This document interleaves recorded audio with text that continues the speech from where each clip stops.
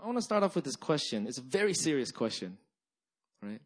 If you had a friend visiting you in Korea, and he was only on a layover and could have one meal with you, right?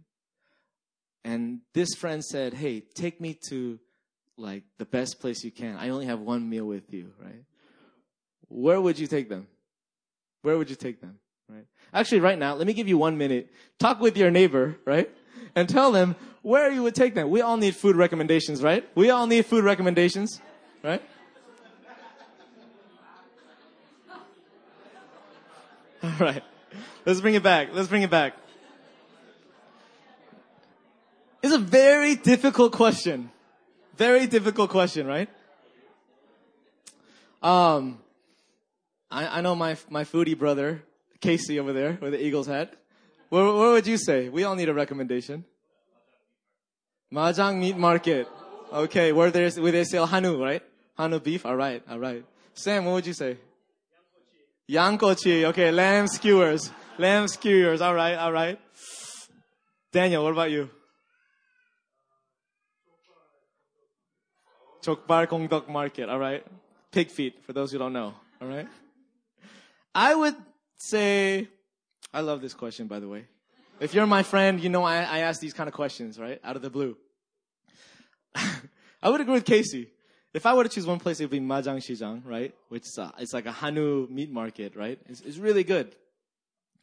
And the reason why I'm asking you this question today is I would definitely take anybody there because I am 100% sure that this place is legit.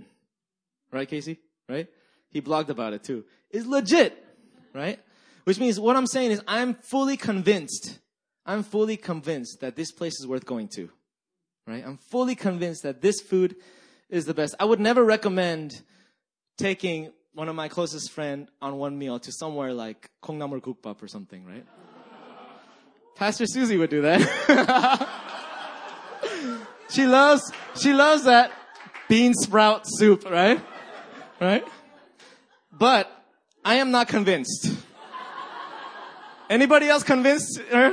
Nobody passes convinced, all right? Naturally, we want to share and bring people to the place where we legitimately enjoy. If you're my friend, you hear me talk, yo, bro, you gotta try this place, bro, you know? And naturally, that's what happens. But let me juxtapose this and compare this situation to another situation. You ever walk around the street in like Shincheon or Hongdae and you see those ajimas, right, passing you food flyers? You ever seen that? They like come up to you aggressively. Man, they're aggressive, right? They're like, hey, eat this. It's the best. You have to go here, right? But when you look at their face, right, and you listen to them try to convince you, it's like, I don't think it's going to be convincing. It's not too convincing. Have you guys ever been convinced by one of those ajimas and be like, oh, this is going to be good. Oh, I'm sorry, right? You are a gracious person, right? That's what it means. Right? Do they honestly seem convincing? You know, I would say for the most part, right? For the most part, they're just doing their job. They're just doing their job. What I'm trying to get at with this is our heart motive. Our heart motive, right? Our vision is to call all to the feast. The vision of our church here is to call all to the feast. And I'd like to pose this question. Are we convinced that this feast is worth coming to? Right? Are we convinced that we would love to bring anybody to this feast because we are fully convinced that this is legit? Right? Or like the ajimas. Like the ajimas that pass out the flyers, right? They don't have to be ajimas. They could be ajushis, right? I've only seen ajimas, right? Like, or is it like that? Do we kind of share about the feast because it's kind of like our job? Because we're supposed to. Because Jesus commanded us to. You guys see the difference in our heart motives, right? Are we fully convinced that what we are feasting on is legit? Because from the beginning of this message, I will tell you confidently, right, that every single one of us in here, it will be much easier to live out the Great Commission when we actually believe and are convinced that this feast is worth coming to. It's worth coming to. Right? Question is, what is this feast? What is this feast that we are called to invite people into? What is this feast that every single one of us in here are invited to? Right? The thing is, this motif and theme of feast, when you research it on Google, when it comes to scripture, what you'll find is that this theme of feast can be found all throughout the Bible. This idea of feasting. That's why I love God, you know? Like, that's not the only reason why I love God, but that's a great reason to love God. Like, this theme of feasting is written all throughout Scripture. All throughout Scripture. Feasting is symbolic for fellowship and communion, right? It's not just about the food. It's also about the people and who is inviting. Feasting in the Bible symbolizes fellowship and communion. Okay? Fellowship and communion.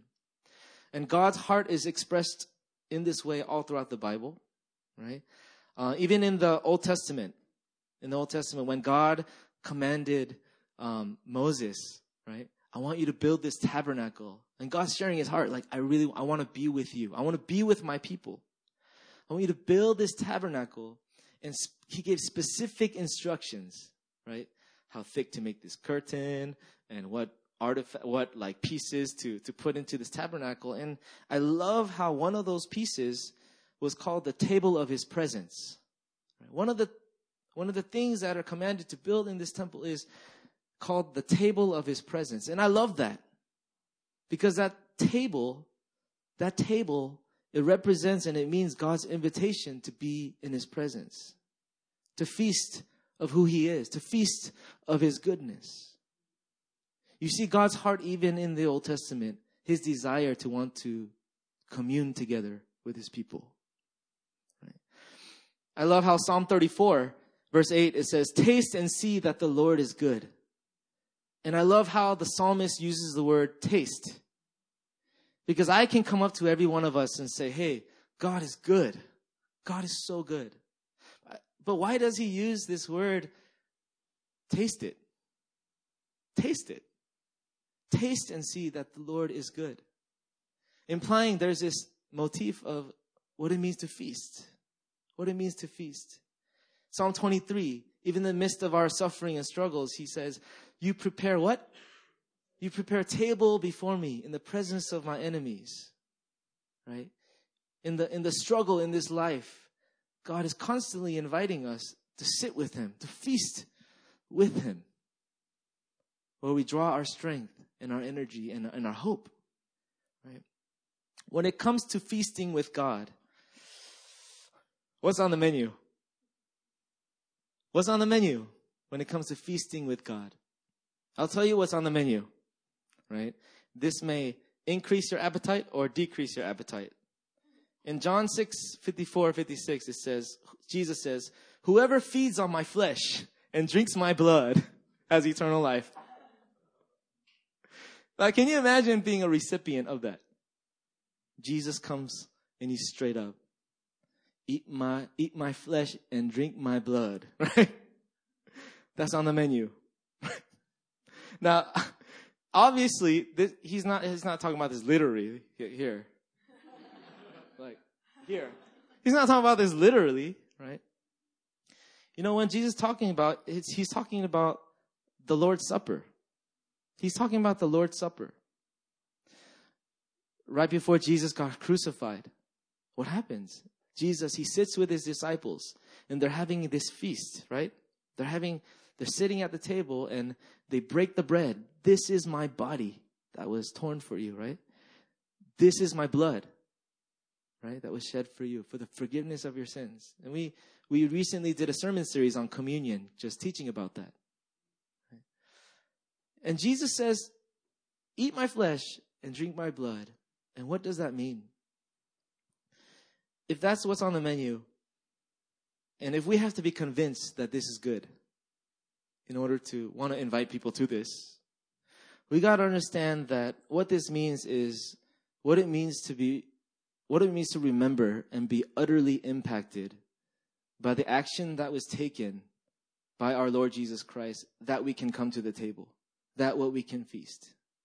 We have to remember that it was the blood of Jesus that was shed. It was his flesh that was torn. That time of remembering his goodness because of what he has done. The gospel message is what I'm talking about. Is it convincing for you? Is it convincing for us to want to share about it? Another word for this intimidating word that is in the Great Commission, that's, implied in the Great Commission, is evangelism, right? How many of you guys love evangelism? Hallelujah, right? Hey, we're setting vision here. We're headed somewhere. We're going to head there, right? Evangelism is a very intimidating word. I'd like to propose another word that maybe will, ease us. It's to testify. Testify. Sharing of his goodness. Like the woman at the well. When Jesus said, hey, you actually have 5 husbands. You're trying to find your identity, your satisfaction in them. Drink from me. I'm the living water. I'm the one who forgives you. I'm the one who gives you identity. And then she experiences, she tastes and sees the goodness of Jesus. And then what does she do after? She goes, runs into town, and then she does what? She evangelizes. She testifies. She can't help but share of the goodness of Jesus. She's convinced of this feast. Right? This gospel message that we're talking about here. Because once we truly taste and see, the natural thing is that we testify. And all of us are good at that. It's called Instagram. This Majangshijang, right? This Kongnamur Gukbap, right? It's so good. So it's so good. Naturally, what happens? She testifies. I have to Insta story this thing, like pin it on top. People have to know and try this, right? Maybe not. Majangshijang for sure, right? I'm sorry. Yeah. Feasting with him is intimacy. For us, feasting, calling all to the feast. Feasting with God is to sit at his feet, to commune with him. It's intimacy. It's what Pastor Susie preached on last week. Now let's kind of go one more layer out. Feasting also talks about feasting with him as a community. As a community. Because when I think about a banquet, it's not just 2 people. It's many people. Feasting as a community together. Right? Let's branch out a little bit more. Feasting as in inviting the nations. Inviting the world to this feast. And let's take it another layer out. And this is what I would like to call the feast of all feasts. The feast of all feasts. Right? The Lord's Supper, when Jesus gave it, when he did communion, it was a preview. It was a preview, a prophetic preview of what is to come in the future. Of what is to come in the future. Right? And what this future feast that we have yet to experience, that we are all awaiting for, according to the book of Revelations, is this end time feast. It's called the wedding supper of the Lamb. This feast that we're talking about, it's not just any feast. It's a wedding. It's a wedding feast. I call it the feast of all feasts. And let me just read from Revelation chapter 7, 9 through 17. Let me just read it for us. And this is what it's all about. This is God's vision. This is what he wants.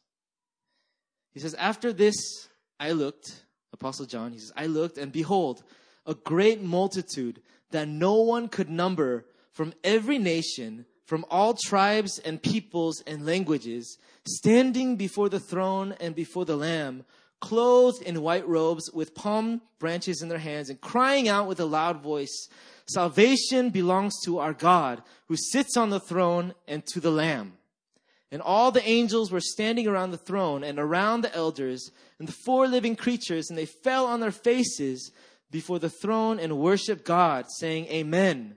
Blessing and glory and wisdom and thanksgiving and honor and power and might be to our God forever and ever. Amen." Revelation 19, 6 through 9. This is so good. "Then I heard what seemed to be the voice again of a great multitude, like the roar of many waters and like the sound of mighty peals of thunder, crying out, 'Hallelujah! For the Lord our God, the Almighty, reigns. Let us rejoice and exult and give him the glory. For the marriage of the Lamb has come, and his bride,'" which is the church, "has made herself ready. It was granted her to clothe herself with fine linen, bright and pure, for the fine linen in the righteous deeds of the saints. And the angel said to me, 'Write this: Blessed are those who are invited to the marriage supper of the Lamb.' And he said to me, 'These are the true words of God.'" Apostle John is saying this. This feast that we get to foretaste today, individually and as a community, and we get to invite the nations to this feast, God is going to do it. God is going to do it. In the end, what we're looking to, this is the burning desire of God's heart. The burning desire of God's heart is what we just got a preview of here. Every tribe, every tongue, every nation, worshiping our God. We're going to a wedding where Jesus will marry his church, the bride. This is the feast that the Bible is talking about. Right? Can you imagine a meal? Can you imagine a meal where every bite is enjoyable? Can you imagine a meal where every bite is enjoyable? Like it makes you make sounds like you've never made before, right? And every bite is so good. And can you imagine a meal where you never get full? Right? You never get full. Every bite is enjoyable and you don't gain weight, right? Right? And just like every bite, like it just rocks your world. Can you imagine a meal like that? Have you ever ate something so good you teared up? Has that ever happened? Okay, let me show you a story real quick, right? One time I went to Taiwan with some friends, and my roommate, his name is Jensen. Jensen, I'm putting you on blast, right? My friend Jensen, we go to this Taiwanese restaurant, and we're eating all this stuff, right? We're eating duck, we're eating these like Chinese food, and then there's this like, every bite we're like, "Oh my God, wow, this is so good. Oh, wow, this is so good. Yo, bro, this is so good," right? Insta, right? Testify, right? And then Jensen, right? Dessert comes out and there's this like tart. There's this like egg tart thing, right? He eats it. He takes a bite and like his like lips are like shaking, right? And he swallows it. And then I can tell he's convinced, right? I'm looking at him, and you know what I see? He starts to tear up. And I kid you not, I'm not lying. Ask him. It comes out of his eye. It rolls down his cheek. And he looks at me and says, "Bro, this is so good." It's real. It really happened. It really happened. You know, like, why am I sharing this? Right? Maybe it's a silly example, but just dream with me. Imagine with me. You know, when in heaven, when Jesus comes back and restores all things, his kingdom fully comes, and we're at this feast. We're not talking about like literal food here, although maybe there will be literal food. I don't know. But even if there's amazing food there, guess what? We're going to be feasting on the goodness and glory of the Lord to an extent. Well, it will feel like that. Where our spirits will not feel full. Can you imagine, have you ever experienced a revelation of God's love? Where it just hits you. You just feel the fire of His love and it just like breaks you down. You're just like, I cannot believe you love me. Have you ever experienced that? Now, can you imagine that? Tasting and seeing the goodness and the love of the Lord every moment till eternity. No resistance, no competition, nothing trying to distract you away from that. There's no competition. That's the feast that God invites us to. That's the feast. We are blessed here now. We get a foretaste of that when we experience God and we feast of Him. That's what it means. I hope we all have a greater understanding now of what this vision statement, what we're going after here is. Calling all to the feast. Calling all to an encounter with God. Calling all to taste and see the goodness of the Lord. Right? So this is what I mean by feast. Now, when it comes to the Great Commission, we can see it as an invitation to every tribe, every tongue, and every nation. That means people around you. That means your neighbor. That means people at our work. That means people in unreached and unengaged people groups. All of them. Everyone is invited to this feast. Everyone is invited to this feast. Right? You know, the Great Commission, it says this. It says, and Jesus says, He said to His disciples, all authority in heaven and on earth has been given to me. Go therefore and make disciples of all nations, baptizing them in the name of the Father and of the Son and the Holy Spirit, teaching them to observe all that I have commanded you. And behold, I am with you to the end of the age. This is the Great Commission that our Lord Jesus has spoken to His disciples and to every single one of us. Not the great suggestion, but it is the Great Commission. It has been commissioned to every single one of us. It has been commissioned to every single one of us. What's the context of this passage here? Something historical, something amazing has happened here. You know what happened? Jesus just rose from the dead. Jesus was crucified, and 3 days later, He got up, and He rose from the dead, confirming what He has been proclaiming, that Jesus is divine. Jesus is Lord. Jesus is King. Kanye got it right?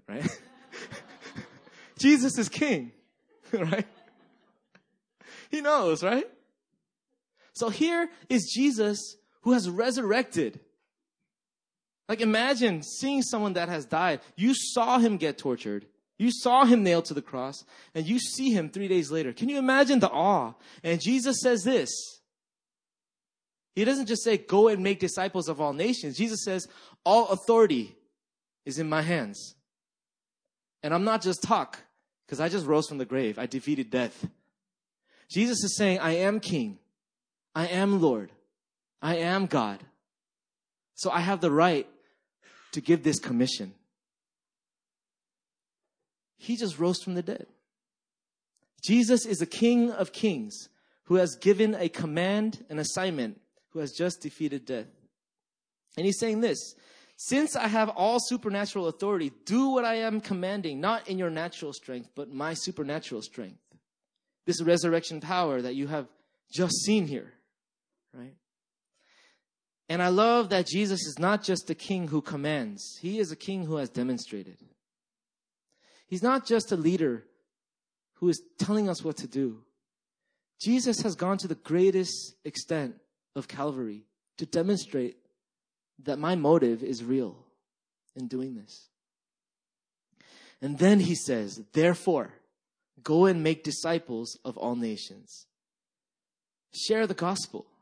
Share this good news of our salvation. Raise up followers of Christ. How many of you guys know that a disciple means follower? The disciple means someone who follows Jesus and His ways. But we can't disciple people, right, if they don't come to believe in the Lord Jesus Christ, right? But also, I would go and venture and say, I was talking with Pastor Susie earlier and last week, and she brought up this thought that, even if people don't convert to become a Christian, right? When did the disciples convert to be a Christian? When is it? We don't know, right? But Jesus was discipling them all along. You see what I'm saying? Like the way that we live, the way that, we demonstrate and testify of our Lord Jesus and are convinced, the way that we testify and share, we can be discipling those around us. It's not just when they officially say the sinner's prayer or anything like that. All of us are called to make disciples of all nations being every ethnicity, every race, every people group, right? But in this context here, in terms of understanding this passage, a lot of scholars say that Matthew, who wrote this book, disciple Matthew, the audience that he was writing to was mostly Jews. And the disciples, they were Jews. And this gospel and this good news was mainly for, at that time, the understanding was just for Jews. But Jesus demonstrated in his life, he would heal and he would reach out and he was love on just all the Gentiles as well, non-Jews as well. And Jesus is commissioning his Jewish disciples, hey, I want you to make disciples of all nations. As in, my dream, the dream of my Father, the mission of God is not just for one people group, for all people groups. For all people groups. That's what he's saying here. God has given us the task of inviting others to this feast. This task is called the Great Commission, right? It's not just that we have been invited, but we're called to invite others as well.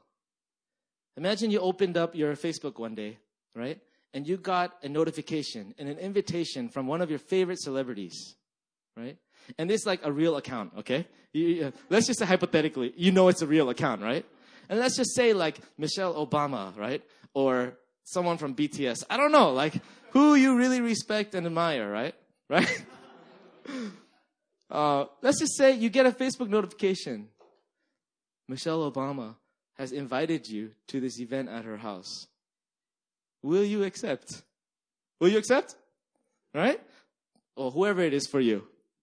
You will accept. You'll be stoked. You'll be so excited. Wow, like, who am I? Right? Who am I? And let's say the next day you get another Facebook notification, right? And the notification says, Michelle Obama, whoever it is, has made you an admin. Has made you an admin to this event. And Michelle Obama, she messages you and says, hey, I want you to invite whoever you want. Right? In the same way, that's kind of silly, but in a similar way, all of us, we've been invited. And who are we to be invited to this table to commune with the God of all creation? Who are we to be invited and commune and taste the goodness of the Lord? Who are we to experience even this much of the love of Christ? We are invited, but we got that next notification. This is the notification right here, the Great Commission. Saying, hey, I want you to invite others to this feast. And the thing is, whoever your favorite celebrity is, if you're fully convinced why they are your favorite celebrity, wouldn't you go around your sphere and be like, hey, you want to come to dinner with me and Michelle Obama? Because of why? Because you're convinced of who she is. And in the same way, as we grow in our relationship with God, it's the Holy Spirit and our hunger that causes us to understand who He is. Because our revelation of who He is will convince us to want to invite others to this feast.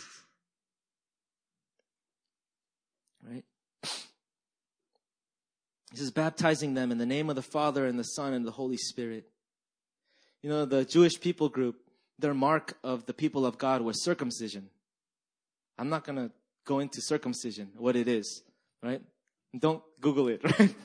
Circumcision. It was a mark that they were God's covenant people.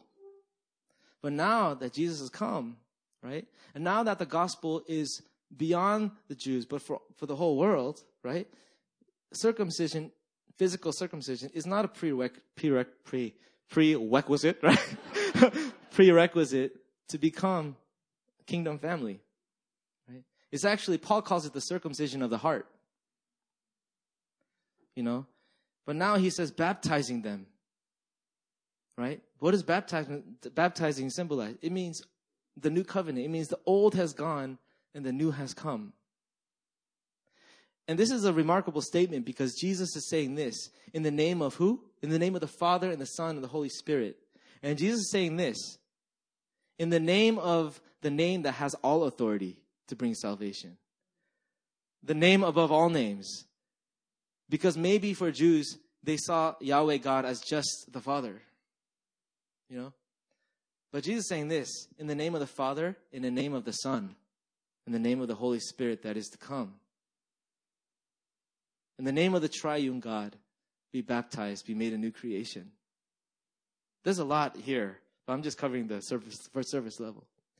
And it says, teaching them to observe all that I have commanded you. This is to us. Jesus is saying, I want you to make disciples. I want you to teach others everything that I commanded you. Right? What has Jesus commanded us? What has Jesus commanded us? Pastor Susie touched on one of them, the greatest commandment. Today I'm talking about one of them, the Great Commission. But actually, there's so much that Jesus has commanded us. How are we to teach what he has commanded us if we do not know what he has commanded us? What I'm saying is, if we are not disciples of Jesus, followers of Christ, if we are not sitting at his feet, learning his ways and learning, right, what he has taught us. By the way, we're going to go into this in future sermons. We're going to be teaching what Jesus has taught us so that we can teach each others. Right? Mainly, it starts in Matthew chapter 5-7. It's called the Sermon on the Mount. And we're going to go into that. Right? Teaching them all that I commanded you. And then he says, I am with you until the end of the age. Don't do it in your own might. Don't do it by yourself. I'm with you. Let's do this together. Let's do this together. Yeah. You see, the Great Commission is this, what we just read. The Great Commission is the invitation for the church, or the bride of Christ, is the invitation for the church to partner together in God's mission. Can we all say God's mission? All right. God's mission. God's overall mission is much bigger than the Great Commission. Let me explain. The Great Commission seems huge. Make disciples of all nations. Invite everyone to the feast of all nations. The Great Commission is huge. But you know what? Let's zoom out a little bit more and try to see from God's perspective. Actually, God's vision, God's mission is much bigger than the Great Commission. God's mission has yet to be finished. His story doesn't end with just the finished work of the cross and the resurrection. It doesn't end there. Because he has commissioned us, right? There are two things that we need to know that I would like to kind of share with us to understand this bigger picture. And there's this Latin phrase called Missio Dei. Can we all say Missio Dei? It means the mission of God. The mission of God. And what the mission of God, Missio Dei, it's this. Psalm 46, chapter 10 says, I will be exalted among the nations, and I will be exalted on the earth. A couple weeks ago, I shared about what is God's vision. And I'm not going to re-preach it right now, but I shared how God's vision, ever since the beginning, when he created all things, before sin came into the picture, he had a purpose for humanity. Right? And to make it, pretty simple, God's vision and God's mission from the beginning was fellowship. Fellowship with his people. Ruling and reigning with his people. It was a kingdom. That was his vision. But because sin came into this world, a mission began where Jesus came and he did what he did. And now the mission is not finished. He has given us this assignment through the church. And now we are continually living God's mission. When does his mission finish? It's when Jesus comes back. It's when Jesus comes back. And he restores all things. Missio Dei means this. Missio Dei has to do with God's heart and his burning desire to restore all things. That's his story. Right? And I want to share this. There's a difference between mission and missions. Missions with the S. Mission, we'll call it Missio Dei, the mission of God, the bigger picture, is different from missions. And I like to explain it this way. There's a missionary, I went to a missionary conference, and this missionary was sharing how he would go on short-term mission teams and take teams into Mexico. And then they would go in, and then they would spend a lot of resources and a lot of energy. And they would do VBS, they would feed the hungry, they would preach the gospel. They share all these things, but they would like love like they never loved before on this mission trip, right? And then he would bring them back. He'd bring them back to their home, the United States, right? And then he's walking around and he's continually catching up with the people in the mission team, but realized that they had a heart for missions, right? But they never caught God's heart for the people. Because they were the same people group. They were the same, in this case, the Mexicans, right? That they saw that were struggling, but they felt nothing for them. But while on a mission trip, it's like burning for them, right? And I was so convicted because we can be, I'm not saying mission trips are bad. Actually, as a matter of fact, next year we are going on a couple of mission trips, right? Mission trips are not bad, but it's very possible that we can fall in love with missions, the programs, right? And we can love people well. But the bigger picture that we need to seek after is Missio Dei, which is the heart of God for people. The heart of God for all people. How does that form? How does that shape? Pastor Susie's message last week, it comes from loving the Lord your God with all your heart, mind, and soul. It comes from our intimacy with him. Right? So Missio Dei. And the second thing is, can we all say the gospel of the kingdom? The gospel of the kingdom. When I share, let's share the gospel, right? We have this idea, right? I would love to ask us like, hey, what is the gospel? And hear what we have to say. For whoever, especially us who grew up in the church, we have this idea of what the gospel is. In the Bible, a couple times, it says the gospel of the kingdom. The gospel of the kingdom. And I would venture to say that the gospel of the kingdom is the gospel. Is the gospel. What I mean by this, the gospel means good news. Good news. Which means the gospel of the kingdom means the good news of the kingdom. What does that mean? The good news of the reign of King Jesus. The gospel of the kingdom, which we're called to spread and live out, is the good news of the reign and kingship of Jesus. The full gospel is this, is not just that we were saved out of something, but we were saved into a kingdom. It's not that Jesus is just, our Savior, and He saved us. John 3:16, God so loved the world, He gave His one and only Son. Whoever believes in Him shall not perish, but have everlasting life. It's not just that we're saved from something and He's our Savior, but Jesus is actually our King and our Lord. Because Jesus is the King of this kingdom. Where He's our Savior and our Lord. It's not just that Jesus was a lamb who was slain that brought us salvation. But He's also the Lion of the tribe of Judah. Our King. Which means this. The gospel of the kingdom, which is the full gospel, tells us that we as believers, we are saved by grace, but we're also called to submit to our King, to follow His ways, to submit to His teachings. And I'd like to ask us, even in our hearts, it's a progression. It's called sanctification. It's a process, right? And it comes from the revelation of who Jesus is. And we can't assume that we know everything about Jesus, right? And when we receive revelation of who Jesus is, what happens? What happens? We want to submit. We joyfully submit. He is our King. Is He sitting on the throne of our hearts? Is He our King? Is He our Lord?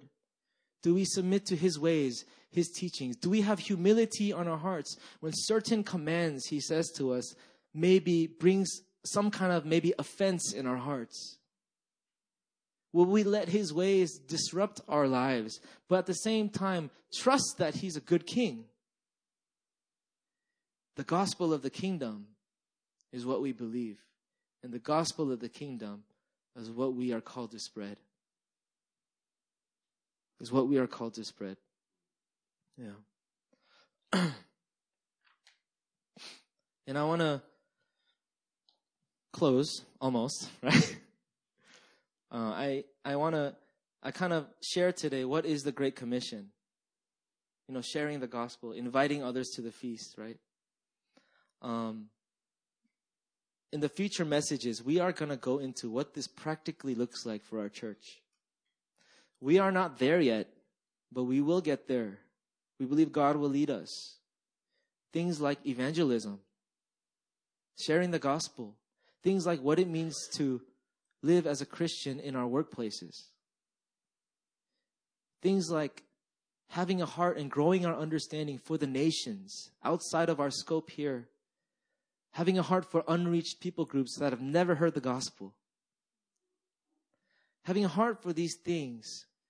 Learning what evangelism, learning what it means. What is frontier missions? You know, the people groups that have never heard the gospels, right? These are things that we're going to be teaching and that we're going to be going after. Because I don't want to sign up to just talk about the Great Commission.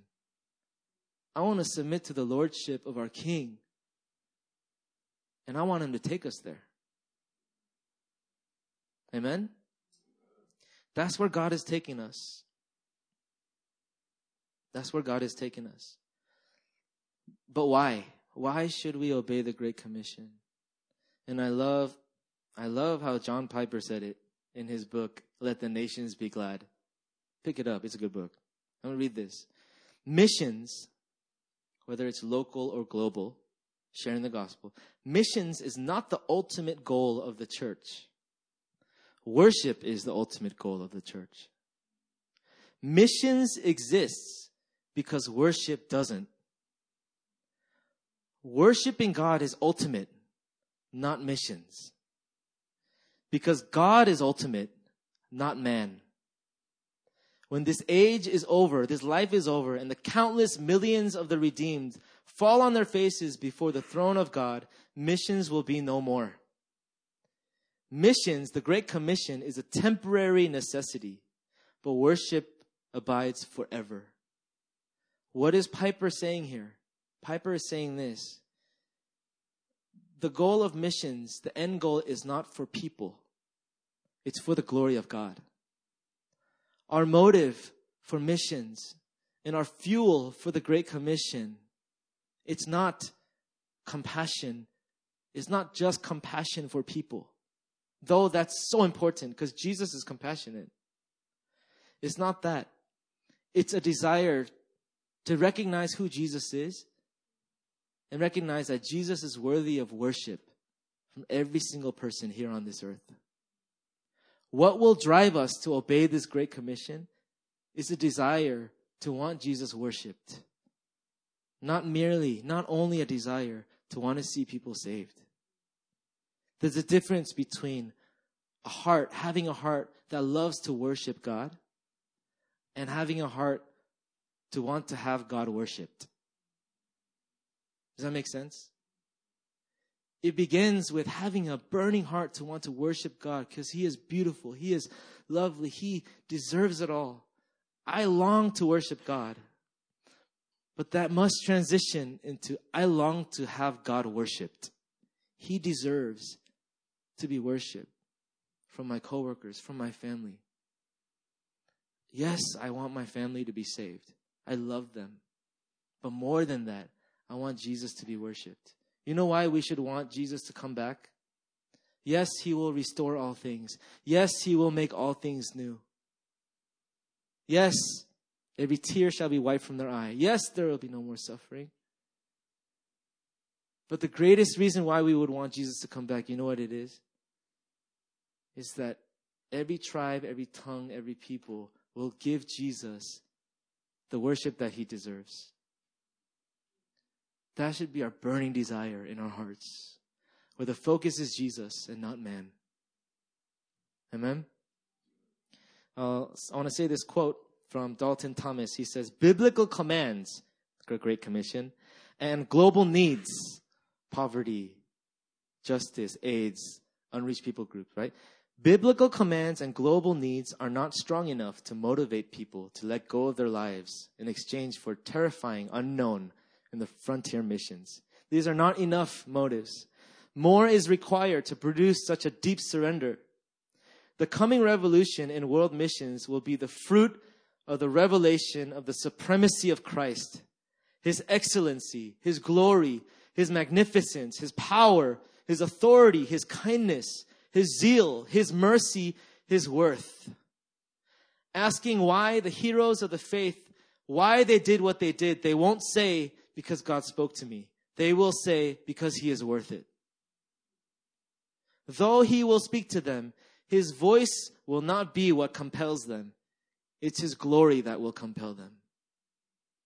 It is His glory that will compel them.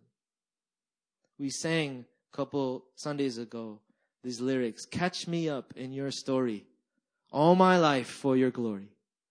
God, catch me up, align me with your story, Missio Dei, God's mission.